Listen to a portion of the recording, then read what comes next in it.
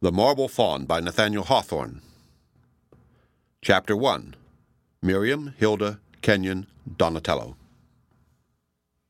4 individuals, in whose fortunes we should be glad to interest the reader, happened to be standing in one of the saloons of the sculpture gallery in the Capitol at Rome. It was that room, the first after ascending the staircase, in the center of which reclines the noble and most pathetic figure of the dying gladiator just sinking into his death swoon. Around the walls stand the Antinous, the Amazon, the Lycian Apollo, the Juno, all famous productions of antique sculpture, and still shining in the undiminished majesty and beauty of their ideal life, although the marble that embodies them is yellow with time and perhaps corroded by the damp earth in which they lay buried for centuries. Here, likewise, is seen a symbol, as apt at this moment as it was 2,000 years ago, of the human soul, with its choice of innocence or evil close at hand, in the pretty figure of a child clasping a dove to her bosom, but assaulted by a snake. From one of the windows of this saloon, we may see a flight of broad stone steps descending alongside the antique and massive foundation of the Capitol towards the battered triumphal arch of Septimius Severus right below. Farther on, the eye skirts along the edge of the desolate forum, where Roman washerwomen hung out their linen to the sun, passing over a shapeless confusion of modern edifices, piled rudely up with ancient brick and stone, and over the domes of Christian churches built on the old pavements of heathen temples and supported by the very pillars that once upheld them. At a distance beyond, yet but a little way, considering how much history is heaped into the intervening space, rises the great sweep of the Colosseum, with the blue sky brightening through its upper tier of arches. Far off, the view is shut in by the Alban Mountains, looking just the same amid all this decay and change as when Romulus gazed thitherward over his half-finished wall.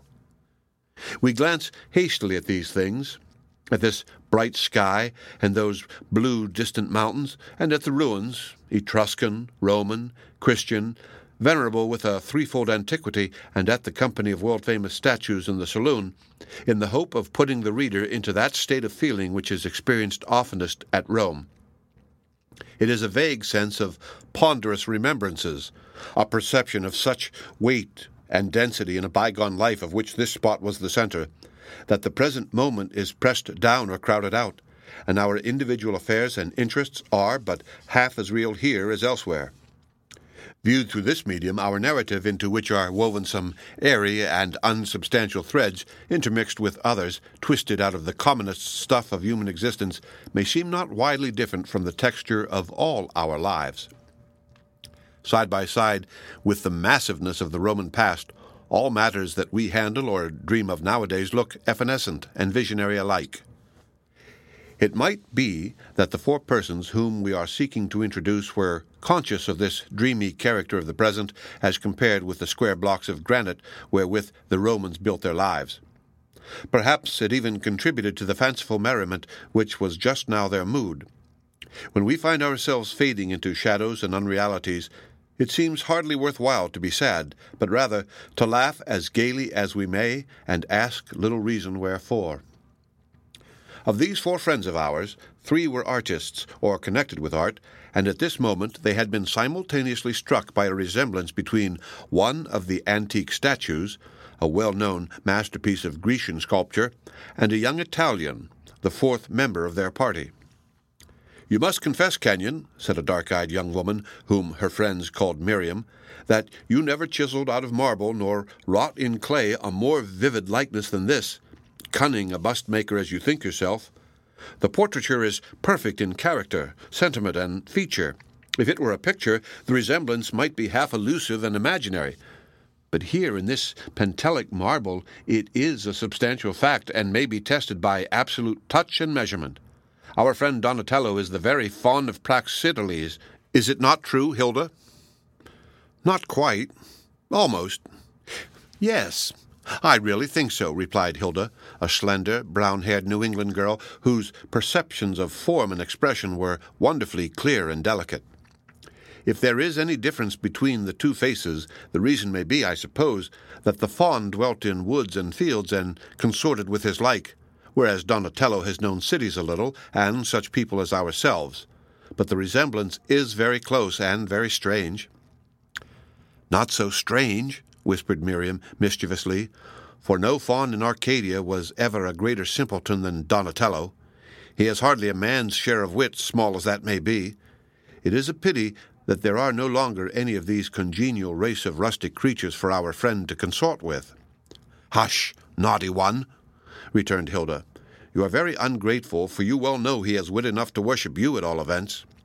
"Then the greater fool he," said Miriam, so bitterly that Hilda's quiet eyes were somewhat startled. "Donatello, my dear friend," said Kenyon in Italian, "pray, gratify us all by taking the exact attitude of this statue." The young man laughed and threw himself into the position in which the statue has been standing for 2,000 or 3,000 years. In truth, allowing for the difference of costume, and if a lion's skin could have been substituted for his modern talma and a rustic pipe for his stick, Donatello might have figured perfectly as the Marble Faun, miraculously softened into flesh and blood. "Yes, the resemblance is wonderful," observed Kenyon, after examining the marble and the man with the accuracy of a sculptor's eye. "There is one point, however, or rather 2 points in respect to which our friend Donatello's abundant curls will not permit us to say whether the likeness is carried into minute detail." And the sculptor directed the attention of the party to the ears of the beautiful statue which they were contemplating. "But we must do more than merely refer to this exquisite work of art. It must be described, however inadequate may be the effort to express its magic peculiarity in words. The faun is the marble image of a young man leaning his right arm on the trunk or stump of a tree. One hand hangs carelessly by his side. In the other he holds the fragment of a pipe, or some such sylvan instrument of music.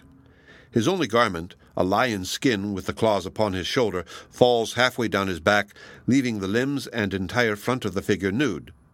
The form thus displayed is marvelously graceful, but has a fuller and more rounded outline, more flesh and less of heroic muscle than the old sculptors were wont to assign to their types of masculine beauty. The character of the face corresponds with the figure. It is most agreeable in outline and feature, but rounded and somewhat voluptuously developed, especially about the throat and chin.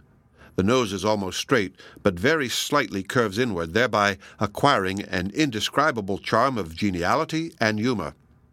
The mouth, with its full yet delicate lips, seems so nearly to smile outright that it calls forth a responsive smile. The whole statue, unlike anything else that ever was wrought in that severe material of marble, conveys the idea of an amiable and sensual creature, easy, mirthful, apt for jollity, yet not incapable of being touched by pathos. It is impossible to gaze long at this stone image without conceiving a kindly sentiment towards it, as if its substance were warm to the touch and imbued with actual life. It comes very close to some of our pleasantest sympathies. Perhaps it is the very lack of moral severity of any high and heroic ingredient in the character of the faun that makes it so delightful an object to the human eye and to the frailty of the human heart. The being here represented is endowed with no principle of virtue, and would be incapable of comprehending such, but he would be true and honest by dint of his simplicity. We should expect from him no sacrifice or effort for an abstract cause. There is not an atom of martyr stuff in all that softened marble, but he has a capacity for strong and warm attachment, and might act devotedly through its impulse, and even die for it at need. It is possible, too, that the faun might be educated through the medium of his emotions, so that the coarser animal portion of his nature might eventually be thrown into the background, though never utterly expelled. The animal nature, indeed, is a most essential part of the faun's composition, for the characteristics of the brute creation meet and combine with those of humanity in this strange, yet true and natural conception of antique poetry and art. Praxiteles has subtly diffused throughout his work that mute mystery which so hopelessly perplexes us whenever we attempt to gain an intellectual or sympathetic knowledge of the lower orders of creation. The riddle is indicated, however, only by 2 definite signs. These are the 2 ears of the faun, which are leaf-shaped, terminating in little peaks like those of some species of animals. Though not so seen in the marble, they are probably to be considered as clothed in fine, downy fur.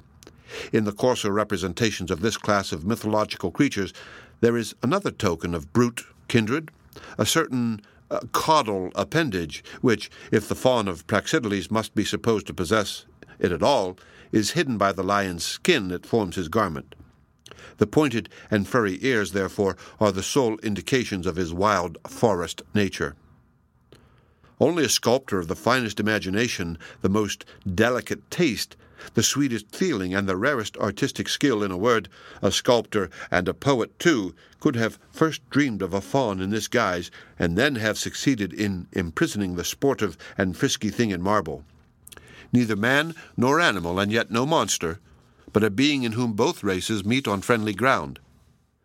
The idea grows coarse as we handle it, and hardens in our grasp, but if the spectator broods long over the statue, he will be conscious of its spell, all the pleasantness of sylvan life, all the genial and happy characteristics of creatures that dwell in woods and fields will seem to be mingled and kneaded into one substance, along with the kindred qualities in the human soul. Trees, grass, flowers, woodland streamlets, cattle, deer, and unsophisticated man. The essence of all these was compressed long ago and still exists within that discolored marble surface of the faun of Praxiteles. And, after all, the idea may have been no dream, but rather a poet's reminiscence of a period when man's affinity with nature was more strict and his fellowship with every living thing more intimate and dear. The end of Chapter 1. Read by Rick Kishner for Lit2Go on the web at fcit.usf.edu.